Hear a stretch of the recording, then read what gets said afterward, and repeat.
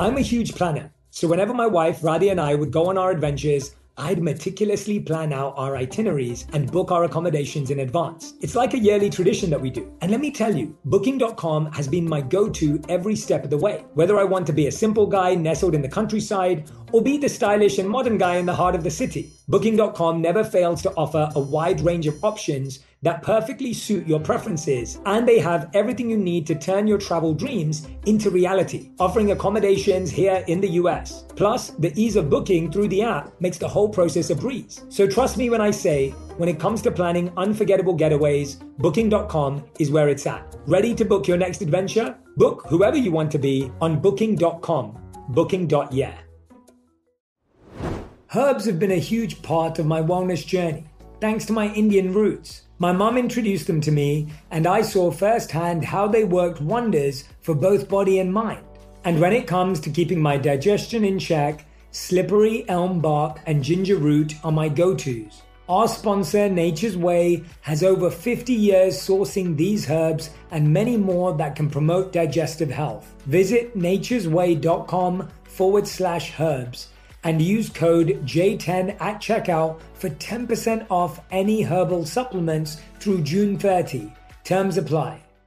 Whether it's her first Mother's Day or her 40th, she deserves more. Shop tons of stunning on-trend jewelry for every budget at Diamonds Direct. Diamond fashion jewelry, beautiful birthstones, everyday pearls starting at just $200. Commemorate the real loves of her life with a gorgeous pendant featuring the birthstone of the one who made her mom. This Mother's Day, Diamonds Direct has everything you need to say thank you. Diamonds Direct. Your love, our passion.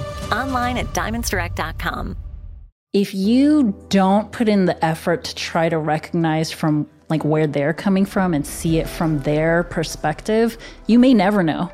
And you may continue living this life thinking that like nobody really cares about me because you're not stepping outside of yourself. And so in relationship,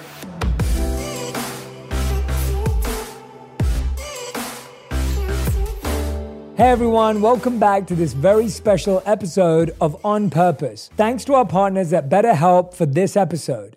Today I'm joined with Jesus Joe, licensed therapist and head of clinical operations at BetterHelp. Hey everyone, welcome back to On Purpose. Thank you so much for coming back to listen to today's episode.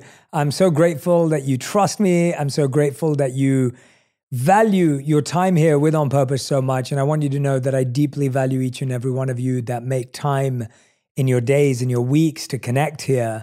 And as you know, I'm always trying to come up with new ideas, creative ways of helping you learn about your journey towards happiness, towards healing, and towards health. And one of the ways I like to do that is I love experiments. I always have. And I like doing things myself and putting myself in uncomfortable positions. And so one of the series that we started off here was me going to therapy and doing a therapy session as an episode, as a way to show you how accessible it is, how simple it is, how useful it can be, and also for you to get to know me better as well. I really want to be able to be more open with you. And sometimes when I'm doing a 4-minute interview on TV, or even if I do a podcast episode with someone else, the conversation can seem very specific to what I'm talking about, but not necessarily specific to me. So this is for all of you who would like to know a bit more about me, learn a bit more about me and how I ended up the way I did, but also encouraging the conversation of how did you get to where you are today? What is it about your life that you can learn from or grow from and can serve you differently if you thought about it differently? So I want to give a big thanks to our incredible partners at BetterHelp for this episode. Our incredible therapist, Jesus, who's here with me today again. You've seen her in 3 episodes before this, and this is our 4th episode in this series. So make sure you go back and listen to the other 3 if you haven't already. Jesus, thank you so much for doing this again. Thanks for having me. Yeah, it's always great to be with you. I feel like after our first therapy session, I feel it's amazing how you build a relationship with someone so quickly because you're so vulnerable with someone. How do you as a therapist monitor that relationship building? Because almost like as a patient, I'm like, oh God, this person's like kind of like knows everything about me now, more than what some of my friends may know about me, not my closest friends, but some friends. And people start feeling close to their therapist because of vulnerability. what's the professional line and how do you maintain that? Because I can imagine a lot of people start trusting you deeply. Yeah, I don't know if you already know, but this is like a focal point in the education of therapists and continuing education. This thing you're talking about, your clients begin to feel close to you. Your clients will also love you. Some of your clients will fall in love with you. Sometimes you're the first person or one of the only people that gives them the experience of being seen without criticism and judgment, which is like very rare in today's modern world when we're trying to connect with people. So managing this relationship that becomes very intimate is really important to protect you, to protect the client. So people will hear of things like the code of ethics, and these exist to protect the public, right? It's like therapists gain a lot of power in this relationship. I know so much about you, but you don't really know anything about me. And I could use that with my clients to a huge advantage. So that is very dangerous, I think. And so these codes of ethics ensure that we are protecting our clients. We're managing our feelings about our clients, the feelings that our clients develop about us. It has a word, it's called transference. And the feelings that I develop for you, that's countertransference. And these are things that we have to process and things that therapists are encouraged to go to therapy for, consult with other people throughout their practice in order to keep things healthy, in order to keep things in line with the goal, which is to help you meet your ambitions and your goals. It's not about anything to do with what my emotional intentions or my ego is. But it is something that we are meant to be mindful to manage, because there are times where when you're not managing it, it turns into a very messy situation. Yeah. And you're like, folks have heard of these things. People can lose their license because they've taken advantage of a client and entered a very personal relationship, which is a huge no-no. So for me, it's like just knowing and understanding your clients will develop very strong feelings about and towards you, and continuing to be the safe person that's responsible for establishing healthy boundaries and making it very clear, like, what is this relationship? That makes a lot of sense. Thank you so much. I love that. All right, well, let's dive in. Over to you again. I will hand over my host hat to you to get into the zone. So that's what I kind of am interested in talking about today with you, is relationships. So I don't know what you're willing to share about that, but can you tell me about what being in relationship means to you, and like what is important about humans doing that? I think having a relationship with anyone is very sacred if you're both making time, sharing energy, whether it's my wife, whether it's one of my best friends, whether it's a team member. I think about relationships as an exchange of energy, and I want that energy that is created and exchanged to be positive and healthy for both people. I also think about it as a safe space, and hence I call it sacred. It's a safe space where you feel trusted, where you feel someone wants to try to understand, and where you feel that your openness will not be used against you or will not be taken advantage of. And beyond all of that, there's a sense of knowing. And when I say knowing, I don't mean someone's a mind reader and they know what you're thinking about.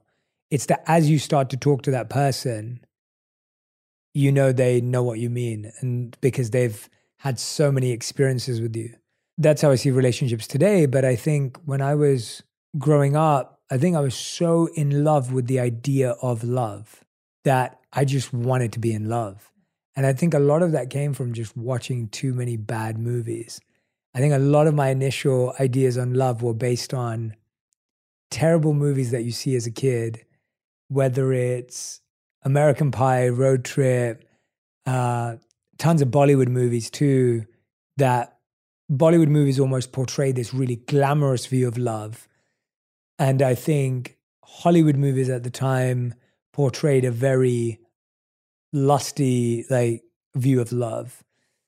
And you kind of get caught somewhere in between of infatuation, attraction, and then this glamorized version of love is where I think I ended up. And so to me, I was always wanting to be in love without knowing what it was, without knowing what it required from the other person. I just wanted to give love and be loving and have love. And I think that led to a lot of issues growing up when I first started dating, because when I first started dating, I was around 14 years old. And I was kind of like that person who just went above and beyond all the time with anyone, whether I just met them or whether I'd known them for a while. And that was quite new for, I guess, the girls that I was dating as well. We were all fairly young. And so whether we were in our first relationships or our second, to have someone who was that overly giving was quite, people appreciated it, people liked it. But I realized that I was doing it, and I realized this afterwards, I was doing it because I just wanted them to like me. It's not that I actually, beyond being attracted to them or beyond being infatuated with them or whatever it may have been, I don't think I actually knew anything about them. But I liked the idea of someone that I felt attracted to liking me and validating me and thinking I was a good person and thinking that I was special and thinking that I was important. When your mind is developing, this means your worldview is developing, which will later turn into your personal philosophy. So many things can impact it. So like, I'm not saying that this is how people should live their lives, but personally, I have witnessed so much and observed how detrimental it is to engage in many things as a developing young mind, whether that's substance, cannabis, alcohol, sex, like these kinds of things, which are highly emotionally charged, when you don't even understand what's happening to you and your state of mind is being altered. It's very difficult to reconcile that as an adult. It like totally impacts you. And you see it now, like there's so much research that shows kids that do these things. I'm not saying it's caused, but there's a lot more prevalence of mental health issues for kids that engage in these things versus kids that don't. So what we're hearing is that it's guaranteed that if you're in relationships in your teens, you're going to go through a ton of pain either way. We're going to make mistakes. Like it's likely that we're going to make mistakes. And some of those mistakes become really damaging and traumatic long term. Stay with you forever. I remember that. So my parents never wanted me to have a relationship until I was... Ideally, they would never have wanted me to have a relationship until I was married.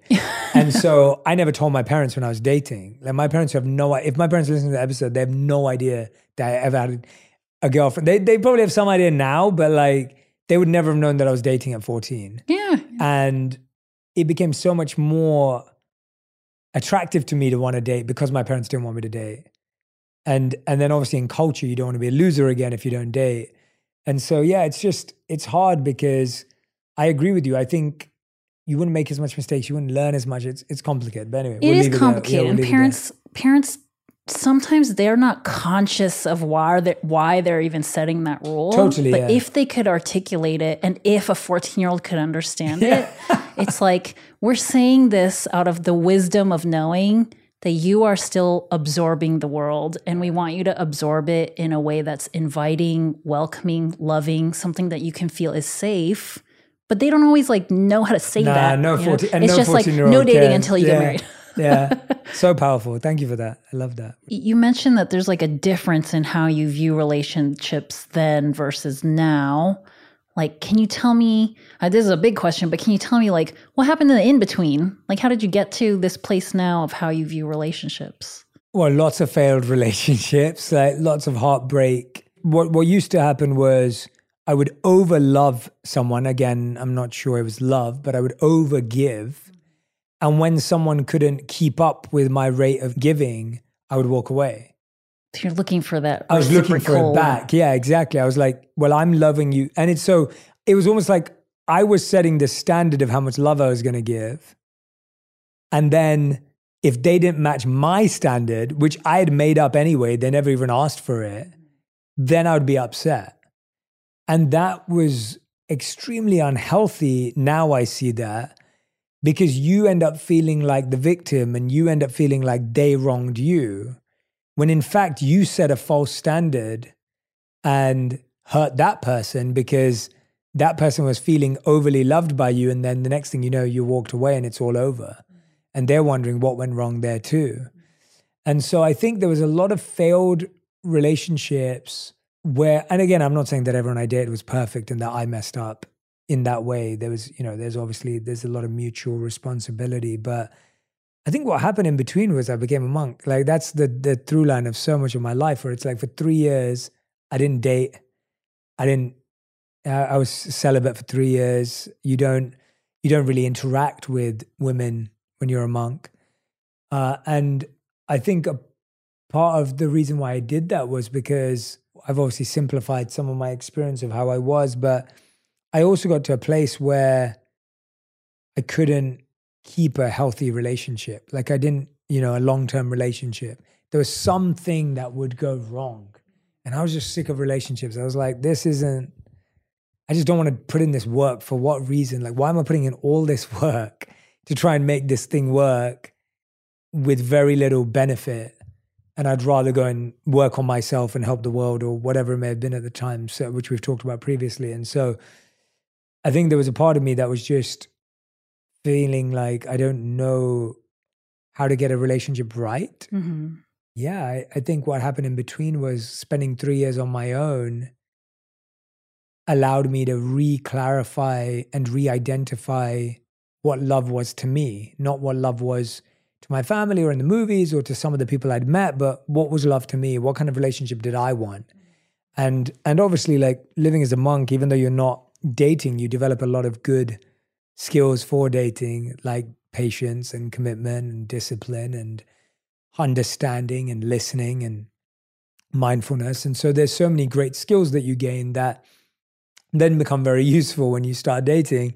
And so then since I left the monastery, the only person I've ever dated is my wife. And, we're all constantly working on things even today, but I definitely feel a lot more stability with her than I've felt before, and a lot more commitment and love there than I've felt before. And obviously that's a lot to do with her as well. That's not just me. But yeah, I think that's what changed it. Becoming a monk. Yeah. And you mentioned, as a monk, in the 3 years you were a monk, and many people stay monks until they leave this earth, right? And I'm understanding that you're saying monks don't date. Monks are celibate. So can you refresh my memory why that is? And it's not just in one kind of monk, right? You see this across cultural different monkness. Yeah. So why is that? Can you remind me? I mean, there's many different reasons. And I can't speak from anyone beyond my tradition, obviously. But I would say that the number one reason is to create a sense of focus and aligned energy. So if we all believe that we have a certain amount of energy, and the more things we add to that, the more it takes away our energy in different directions. Now, being celibate or getting into a relationship is one of those, but it's the same as having a career. As a monk, you don't have a job, right? And so it's the same reasoning where it's like, well, what if all of your energy was placed in self-mastery and self-realization, and you didn't use your energy for anything else? Or anyone else. Would you not have the opportunity to go deep into the self? And so it's not about women or celibacy, or like, it's not about the external idea of like, some people are like, oh, well, money's bad and women are bad and that's where you stay. And it's like, well, no, it's got nothing to do with that. It's not like you don't have a job because money's bad, or you don't have a partner because, a certain gender is bad. It's the idea that how could you limit all your distractions, or how could you limit all your focuses and energy to the pursuit of self-realization? And anything above the pursuit of self-realization is seen as unimportant at that stage of life. And I think there's beauty in that. I think when I think about getting 3 years of my life to have an exclusive focus on self-realization, I would say it works. And I think about this often. I'm like, when did people ever in their lives have 3 days for self-realization, let alone 3 weeks, 3 months, or 3 years? And so I think it worked. I think it was true. I do believe that carving out exclusive time for yourself and self-realization is a beautiful commitment to yourself. And you don't have to go and become a monk to do it. I think therapy is one way to do it, and is a great way to do that. Every week you're carving out an hour or 2 hours for yourself and understanding yourself. And so over years, that will add up.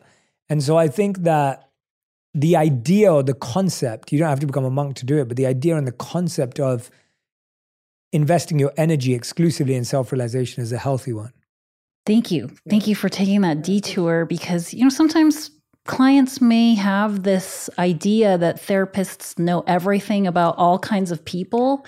So sometimes I may ask you to remind me why something is the way it was in some piece of your life, because it helps me understand you better as I seek to understand you better, as I accompany you through whatever it is that you're trying to explore about yourself. So I really appreciate you taking the time to help me understand that. Yeah, of course. And in all of that, I'm hearing like becoming a monk, which we talked about previously, a large part of it was maybe you couldn't articulate it before you became one, but after this journey, it was about being able to validate yourself. Yes. And it sounds like all your early relationships, you're really seeking this validation from someone else. Yeah, it was validation because I guess I didn't like myself. It was the idea of how do you buy someone's love?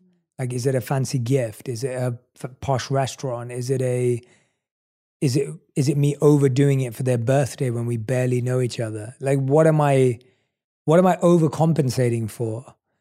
And I'm overcompensating for the fact that I'm not sure I think I'm worthy, or I'm not sure that I like myself enough. And I'm hoping that this will win that person over, and then we'll have that romantic love in the movies.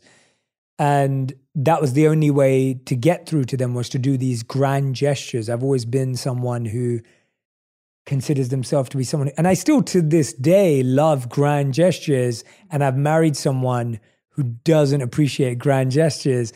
And it took me ages to understand that. And I think my wife, because I do love her deeper than that, was one of the few people who's been able to teach me that grand gestures don't equal love, or are not the only way to show love, because she didn't receive them with the glorification and adulation of, oh, you're amazing. She kind of received them as like, well, I didn't really want this, or this doesn't really make me happy.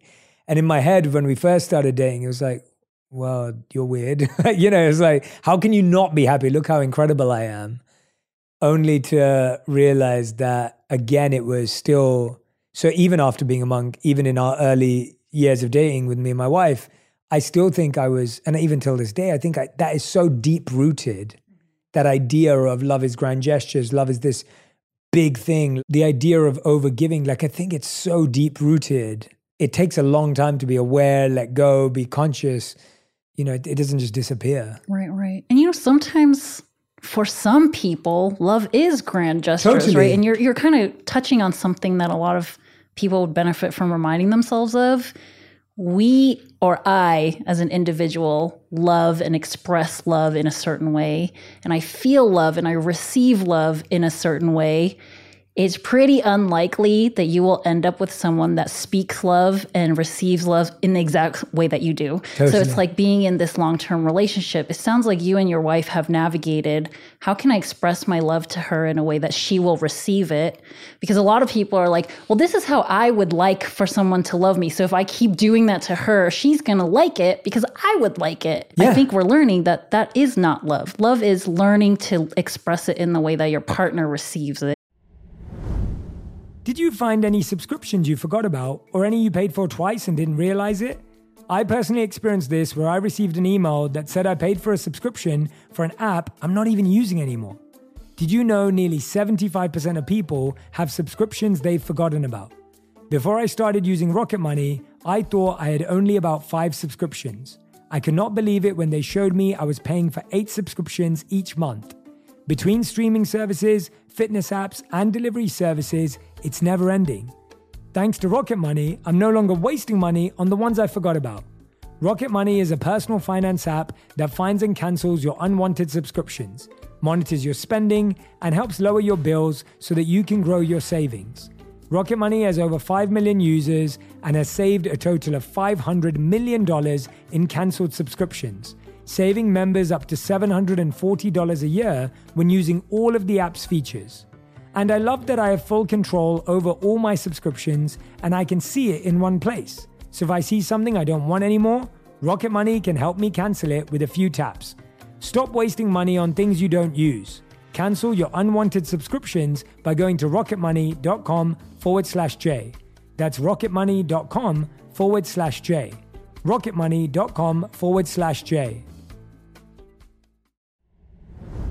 I'm going to let you in on a little secret. Whenever I travel, I feel like I become a new person. Like that time I explored the bustling streets of New York, I felt like I became Curious Jay, immersing myself in the vibrant culture and sampling exotic street food. And then there was that trip to the mountains where I transformed into Adventurous Jay, conquering hiking trails and embracing the breathtaking scenery. And let me tell you, Booking.com has been my go-to for all my adventures. Whether I'm exploring the bustling streets of New York or venturing into the serene mountains, Booking.com has a wide variety of options, offering accommodations all across the US and all around the world that suit every kind of traveler. So when you're ready to plan your next trip and discover new sides of yourself, remember to book with Booking.com. Whether you're craving adventure in a cabin, a bit of luxury in a fancy hotel, some quality family time in a vacation rental, or just some chill vibes at a beachside resort, Booking.com has you covered. Ready to book your next adventure? Book whoever you want to be on Booking.com, Booking.yeah. Life can be a wild ride, and sometimes our gut gets thrown off track. So that butterfly in your stomach, it's probably not from excitement. It's more likely from stress or certain food choices you had for breakfast. And Ritual can help you get things back on track. They made a 3-in-1 supplement with clinically studied prebiotics, probiotics, and a postbiotic to support a balanced gut microbiome. Every morning, I start my day with Synbiotic Plus. It's now an essential part of my daily routine. With its blend of prebiotics, postbiotics, and all that good stuff, I'm giving my gut the love it needs to tackle whatever comes its way throughout the day. There's no shame in your gut game. Synbiotic Plus and Ritual are here to celebrate, not hide your insides. Get 25% off your first month for a limited time at ritual.com/Shetty. Start Ritual or add Synbiotic Plus to your subscription today. That's ritual.com/Shetty for 25% off. And I also realized that for me, the way I like to receive love and give love is how my mom gave me love. Mm-hmm. And so my mom would, and we've talked about my mom before, my mom would always save up to buy me the one big gift I wanted every year for my birthday. And we didn't have a lot growing up, so she would save up and she knew what I wanted, and she always knew what I wanted. I didn't even have to tell her, she just knew. And then on my birthday, I'd unwrap this gift and it would be exactly the thing that I wanted. And so that had been how I'd been loved. My mom did give me time and we did have beautiful experiences, but I remember gifts being a big thing in my home. And then when I married my wife, it's like gifts are like not important in her home. Like they spend quality time with each other, and her dad would take the day off on her birthday and they'd go out or whatever it may be. And so to me, I couldn't get my head around how gifts couldn't be important to someone, because I was just like, gifts are the best thing in the world. Like, and it took me a long time to also realize, and even till this day, like one of the members of my team bought me a gift for my birthday. My birthday was a couple of months ago. And she found something that I didn't need, I didn't want, but it was like a felt of understanding. I was like, and it was a new pair of shoes that were really cool, and they were this cool collab, and they were a bit rare. And I was like, this person understands me so well. And it's a long time since I've received a gift that felt that way. And it wasn't because of how much it cost. It wasn't grand because it was big or expensive. It was grand because it was so thought through. Like it was the right pair of shoes. And I was like, that was beautiful. And then a few years ago, I had a person in my life send me a Life magazine, like the old ones that I don't think are in print anymore. And it was signed by the Dalai Lama. Oh. And they sent that to me as a gift. And I was like, this is the best gift ever. Like this person understands me. And so I started to realize that even my love for gifts wasn't because I wanted something. It was because a gift made me feel understood, right? It was, that's what I was looking for, was a sense of you know me. The sense you got when your mom gave you that gift, that she knew what you wanted and needed, and you didn't even have to say it. Yeah. She just like could see into you. Yeah. Only realizing that that's very hard to do. and putting that pressure on my wife was not smart, because it takes a while for people to get to know you. And, you know, it takes a while for people to know what kind of gifts you want. And also she was learning at the same time. She was learning that I needed gifts, because in her eyes, spending good time with each other was the gift. And in my head, I was like, no, like the gift's the gift and time together is not the gift. And so it's really interesting when two people are learning something at the same time. And it's hard because when you're both learning the same thing at the same time, you're just like, knocking against each other. Yeah, finding that person, finding your person, whether that's like your person of the season or your person for the rest of your life, you're bringing together two most likely very different families of origin. And it's like your world view is shaped by the people that raise you. And so you're touching on all these things. This is the way that I received love from my mom. So this is the way that as a small child becomes deeply ingrained in me how people are supposed to receive it too. Yeah. And it sounds like she had a different experience. And like you said, navigating and learning these things at the same time, much more difficult than when you have like an apprentice and somebody mentoring them. Somebody knows something, but oftentimes in relationships, you're realizing together like, I don't actually know anything and neither do you, but we're trying to figure that out while we're getting to know each other. Yeah. All with this like deep desire and need to be seen. That's so much of being loved. Yeah. Yeah. And I found that I would often overlove my wife and then make her feel guilty for not loving me the same. Keeping tabs. Can you give me an example of overloving? I would do something spontaneous like plan a weekend activity or whatever it may be. But then if she doesn't plan something the next weekend, I'm mad at her.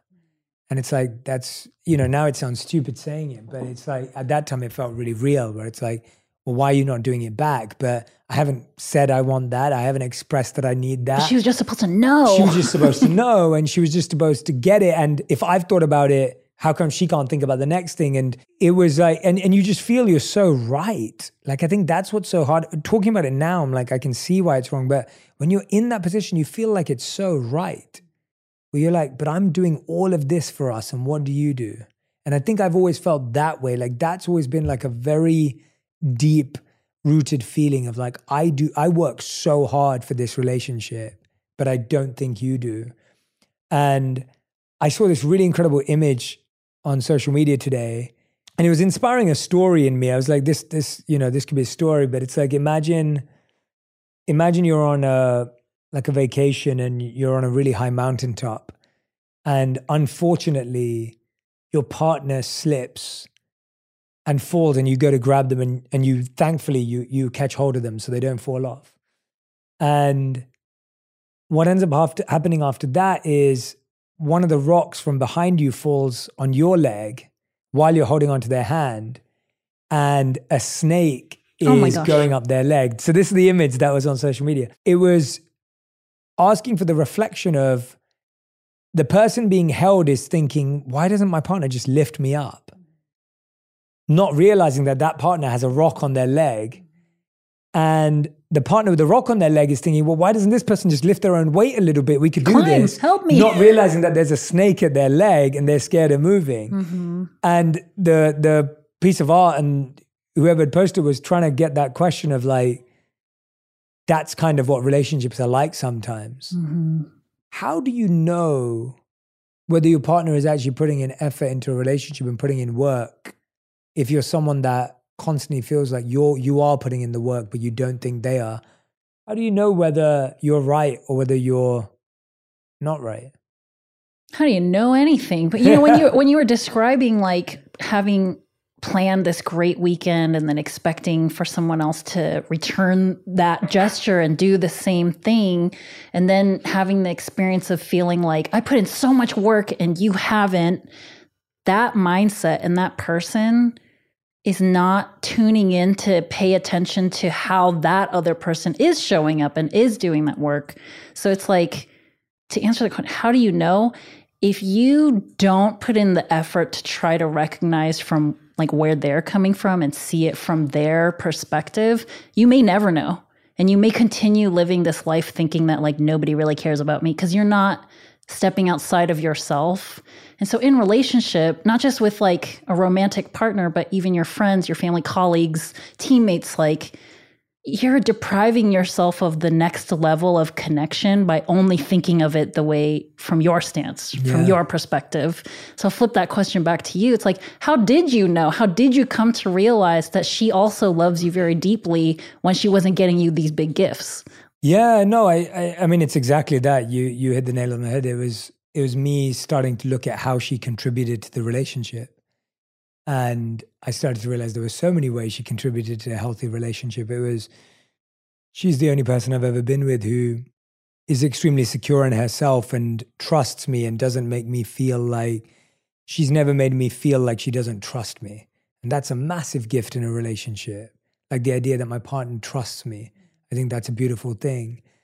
When things were tough, when we were struggling and when we were going through financial difficulties and everything like that, she was fully there with me and was like, I trust you, I'm there with you, like whatever help you need. You know, those were huge gifts in the relationship. I think even when I first met her, I'd left the monastery like a year before that or less than a year before that. And I didn't have a plan or I didn't have like my life figured out. And I didn't even have a job when we first started dating. And she was okay with that. And I was like, there are so many huge gifts here that I missed out on because I was looking at it from this singular perspective of why doesn't she do this? And that is exactly what I had to do. And even till this day, I feel sometimes I have to do that because those deep-rooted ideas are so strong where I'm like, well, what does my wife contribute to this relationship? And you find there's so many things, but you can very much live in a self-centered world of I'm the only one who contributes to this relationship. And I think we're scared of noticing how other people contribute because we're so attached to them contributing how we contribute. Mm-hmm. And we're scared that it almost makes us weak. Like, I guess we don't want to be in a situation where they're doing more than we are because we see that's what relationships are about. It's about doing equal for each other. Whereas I've realized that I don't think the relationship me and my wife have today is that we do equal for each other. We just do different things for each other. For folks that are out there still thinking that relationships about equal work, to be able to calculate that it's equal still means you're keeping tabs. You're still like trying to keep some kind of score. And that is where a lot of resentment grows and a lot of pain and a lot of like expectation. There's this idea that people talk about in therapy too of like, the way that we react to our own feelings or we react to other people, it comes from one of two places. And it's like either we're reacting because we're fearful of something, so we're trying to avoid or prevent something, or we're reacting out of love. Love for ourselves, love for the person, love for the situation in itself, which means acceptance of what it is. And, that's like a truly loving relationship, right? Is that you're not behaving from fear of rejection, fear of, oh, she doesn't love me as much as I love her. Like that kind of stuff isn't there. It sounds like you just like had this knowing that she's there for you. I'm there for her. The trust. Yeah. And I think that what you just said, I think there's such a fine line between that I do things out of fear and I do things out of love. Because a lot of the times things that we think look like love are actually just fear in disguise. So you're like, I can, sometimes like you want to plan a big birthday, not because you love the person, but because you're scared that they'll be sad. Like that's not love. Like, is it, or is it? Is that like, it's almost like, are you basing your intention on you want them to be happy or you don't want them to be mad? And sometimes we create that in other people too, where I've had past relationships where I did things because I was scared of them. I was scared of what would happen if they got angry.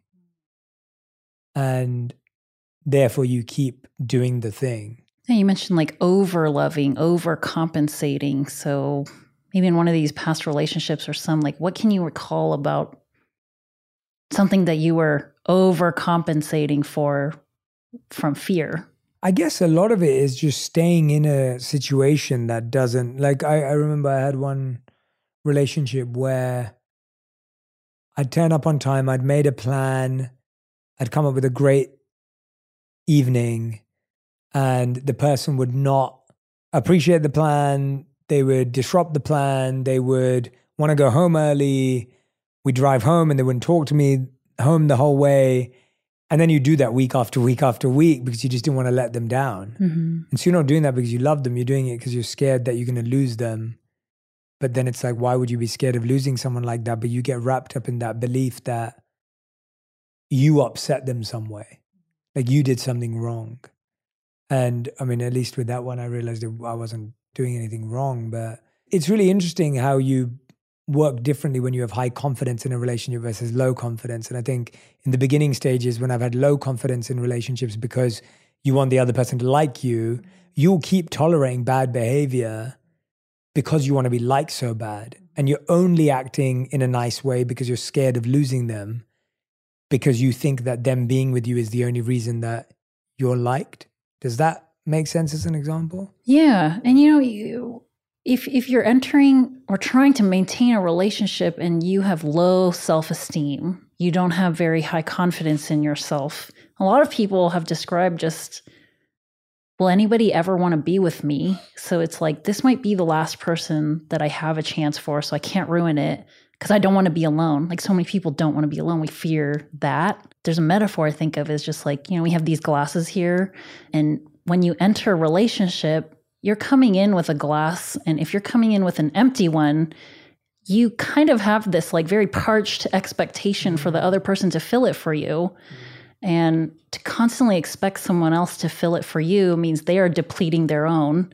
But when you both come with a full glass and there is no expectation to fill that for each other, now you can love out of the abundance of having it for yourself. Yeah.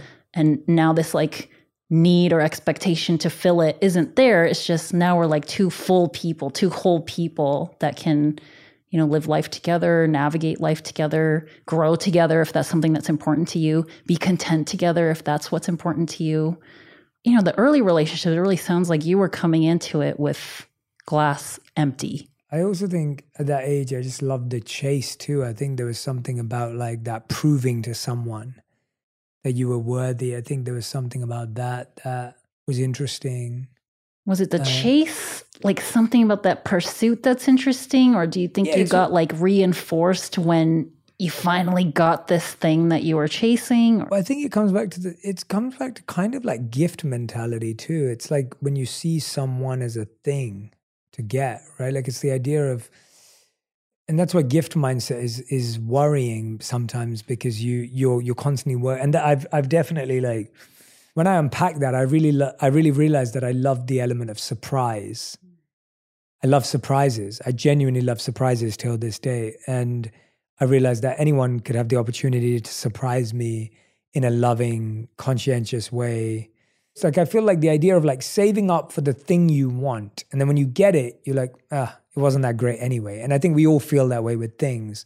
Things never live up to their hype. The joy and the pleasure of a thing is very short-lived. We know that.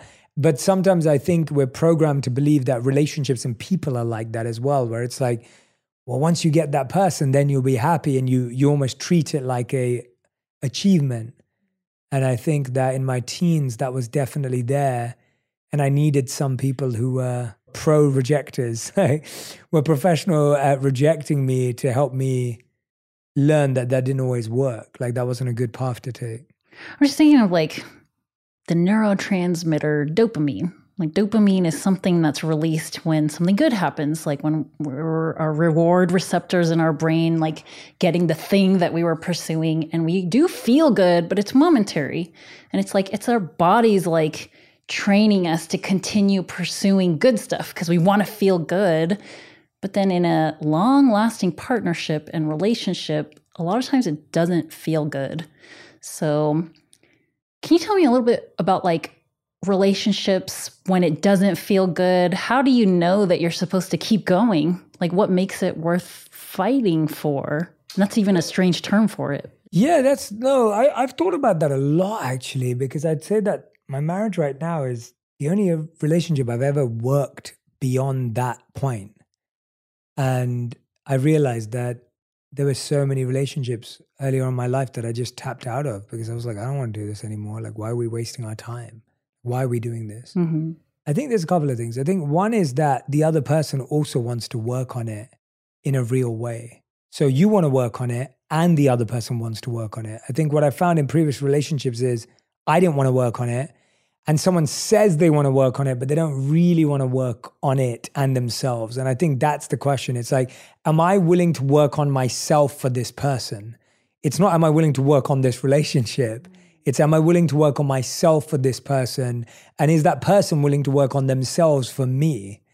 And I think that's where I feel with my wife right now. I'm like, at this point in our relationship, I know she wants to work on herself for me. She'll say that.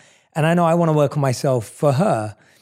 So that's one thing that I definitely have looked for, and I've seen that difference in past relationships and this relationship. In past relationships where it didn't work out or where you didn't push through, it's because ultimately I felt no matter what I did, this person would never be convinced I loved them. So I dated a lot of people that I felt that even if I did what they wanted me to do, and even if I tried my best to love them in the way they want to be loved, they still were unconvinced that I loved them as well. Because to them, they were still going through that process of filling their cup. So no matter how much I filled their cup, they always felt thirsty or they felt parched. And I was just like, okay, so this doesn't make any sense because no matter what I do, this person will never be convinced. So I can't keep working on this. Whereas with my current relationship today, I'm like, Radhi doesn't demand a lot and she's quite full already. And I think I'm the same back with her. And so it's kind of like a sense of like, oh, well, everything's a bonus. Like everything's exciting. Everything's fresh. Or when things are tough, let's get back to figuring out what is it that currently is making things tough. But there's an underlying feeling of you love me enough and I love you enough, if that makes sense. There's not a sense of feeling that emptiness. And I think there's just an open space to talk about it without judgment and it getting ugly. Like I have like difficult conversations with my wife and I'll say to her, like, I have a rule that since we've been together, I always say to her, I'm like, if the relationship's not going in a direction we both want it to, I want you to tell me and I'll tell you. And so I've sat down with her and I've been like, I don't like where this relationship's going right now. Like, this isn't the relationship I want. Is it the relationship you want? If it isn't, what are you willing to get it to where you want it to be? And if it isn't, what am I willing to get it to where we want it to be? And what do we want it to be? And so I think we have that conversation regularly, like, you know, at least once or twice a year, because you're naturally going to go off track. Like you can never just be on track. And I think in other relationships, not only did we assume we'd always be on track, I think when we went off track, we were very unhealthy in how we talked about it. And at least with my wife, I think there's a sense of humility from both sides in saying, we got this wrong, let's try again, let's shift this. And so I think a sense of lack of ego makes it easier to work on it continuously. Mm-hmm. Whereas if you both just have an ego all the time that you're doing everything right and the other person's wrong, then that discourages a relationship. And this is where this like cliche thing of like, oh, well, my therapist said that I need to use I statements. So if folks have heard of this, it's like, this comes from coming into maybe like a emotionally charged topic with someone you really care about and not starting with the you did this, you make me do this, you make me feel this, like you are whatever. That's like very like blame centric language. And you mentioned humility. It's like coming into the conversation like humbled by, I'm not going to put actions and intentions in your mouth. I'm just going to show up with how I feel about it. And that's what I statements are. I feel so-and-so when you do this. I would like when so-and-so. I am expressing what my needs are. And this is what I think you can do to help me meet those two. And that's where that thing comes from, right? Yeah, I statements. It's very important to show up as you, not you are the one that's going to make this all better. Yeah. I've always had my own little version of that. I've always said, instead of you and me, use us and we. And so when I'm thinking about constructively moving away from the conflict or moving forward with it, I'll always say, what are we willing to do for this relationship? and what is something that's important to both of us. And that way now we're a team, we're working on it together, we're solving this rather than like, well, you make me feel like this and you do this wrong, or you, and it's almost like saying, well, there's no responsibility on my end. Whereas I often go, we're pretty much both struggling with this. How are you struggling with it, right? And then giving the opportunity, but then going, we're both struggling with this. It's not like a you and me. And so I think shirking responsibility has always been hard to build with someone who you feel is just always making it your fault or you're making it their fault. I don't think you can get past that after a couple of years because it's hard, you know? And I think with my wife too, I think if we ever fall into those patterns, we're constantly trying to say, okay, wait, we can see ourselves moving into that pattern and then try and come back. Or the other side is you just get numb from everything, right? Like that I think is also unhealthy, where you don't feel anything about anything. You're just indifferent.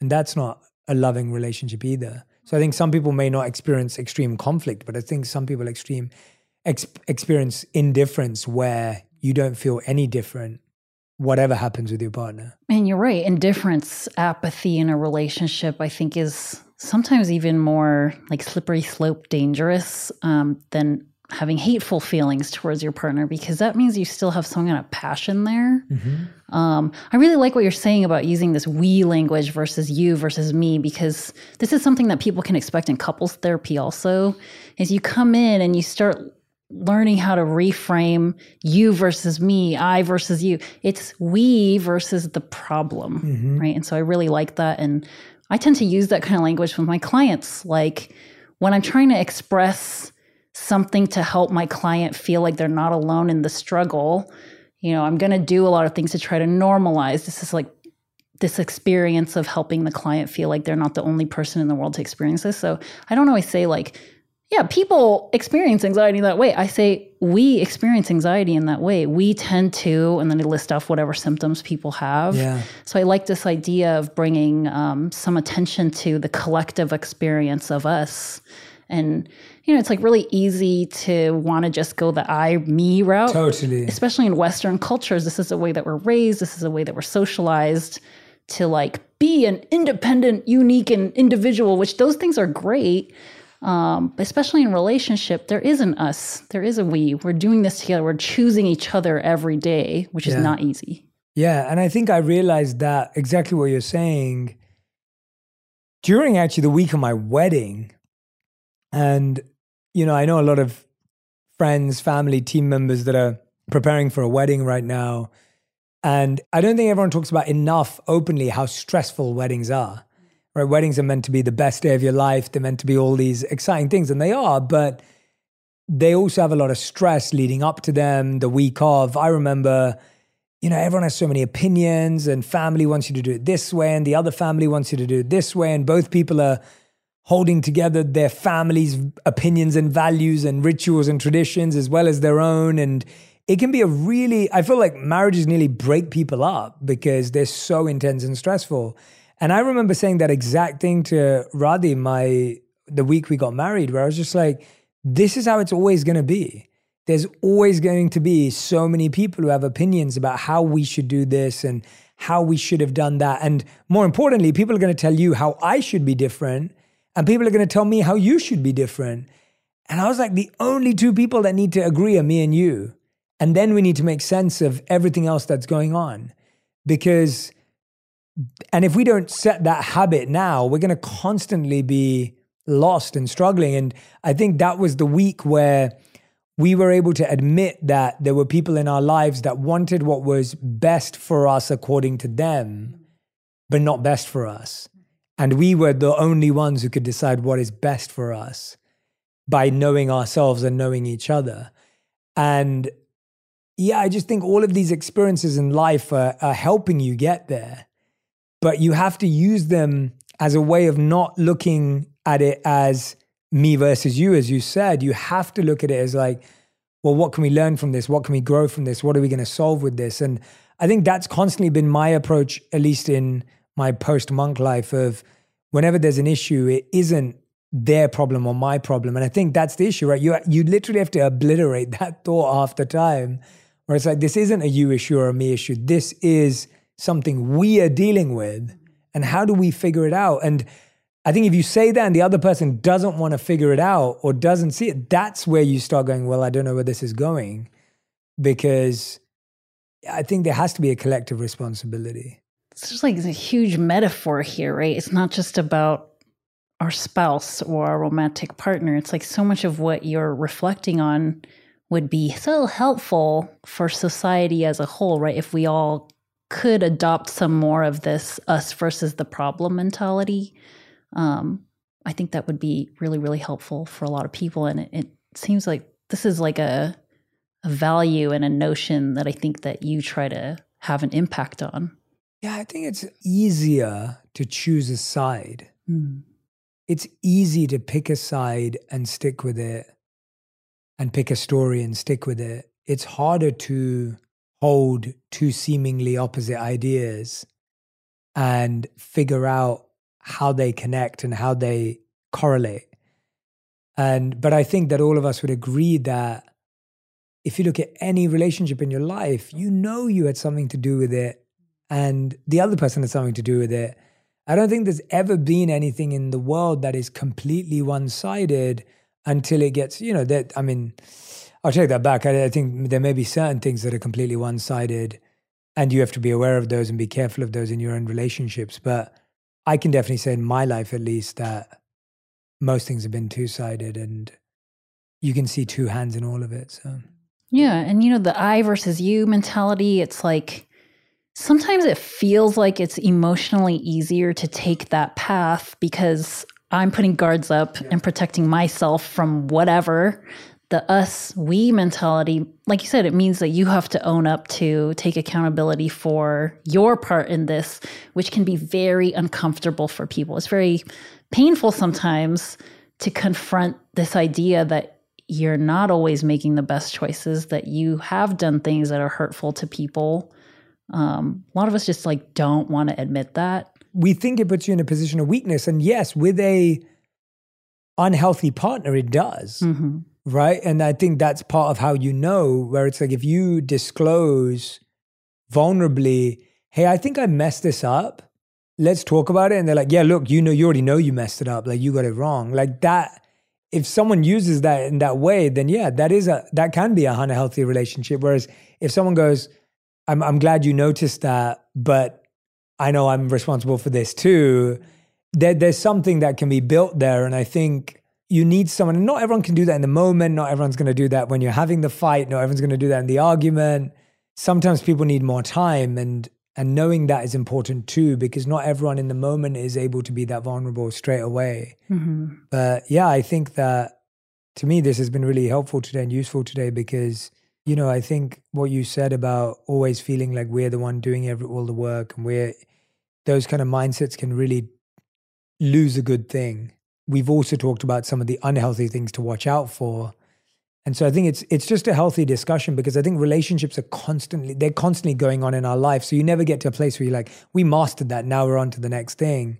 These things are all so deep rooted that I'm dealing with these things on a daily basis with my wife because you're just living with another human being, another mind, another person, and you've got to constantly refresh these ideas. So thank you so much. Yeah, I've genuinely appreciated refreshing some of these, again, ideas that I'm conscious of, but it's useful talking it out with someone and hearing your take on them too.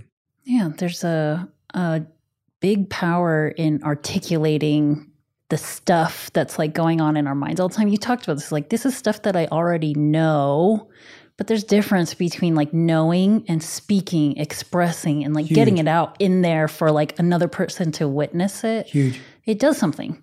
100%. So thank you for being open with me too. Thank you. Everyone who's been listening and watching, I hope that we discovered some useful skills and tools for you to apply in your relationships.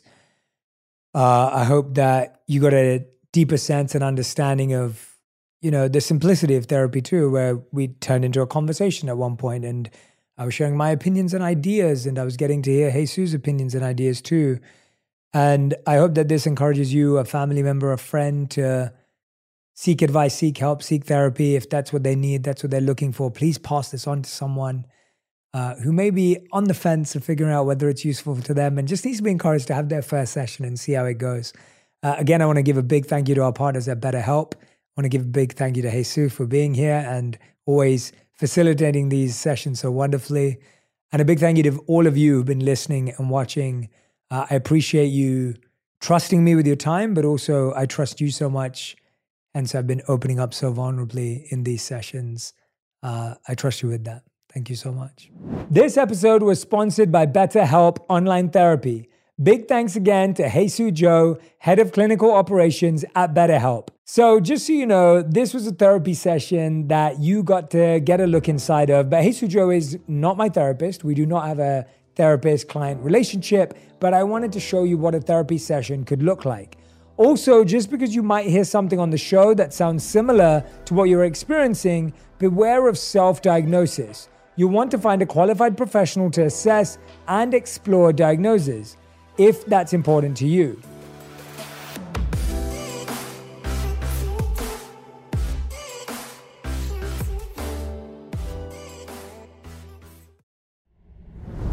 Today, healthier is happening at CVS Health in more ways than you've ever seen.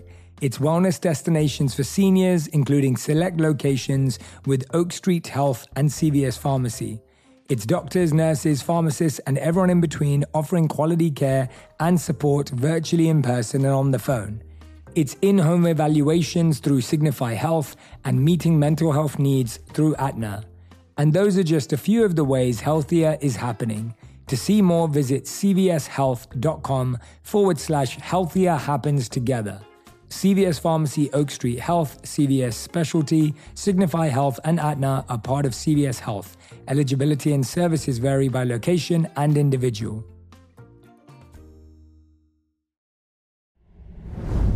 This show is sponsored by BetterHelp. It's a simple truth, no matter who you are, mental health challenges can affect you, and how you manage them can make all the difference. That's why everyone should have access to mental health support that meets them where they are and helps them get through. BetterHelp provides online therapy on your schedule. It's flexible, simple to use, and more affordable than in-person therapy. Connect with a licensed therapist selected just for you. Learn more at betterhelp.com. That's betterhelp.com. Become a part of the fast-growing health and wellness industry with an education from Trinity School of Natural Health. Trinity graduates can empower their communities through natural health principles and techniques, whether they go into practice to guide others toward their wellness goals or open a store to sell their favorite health products. Trinity grads are equipped to change lives with 19 online programs and flexibility to fit your busy schedule, including the popular Certified Natural Health Professional. You can get the training that helps you turn your passion into a career. And here's the best part. You can earn the certification in less than a year. From herbology to naturopathy and health coaching, Trinity allows you to make a meaningful difference by helping others live healthier, happier lives. Don't wait any longer to pursue your passion for natural health. Enroll today at trinityschool.org. That's trinityschool.org.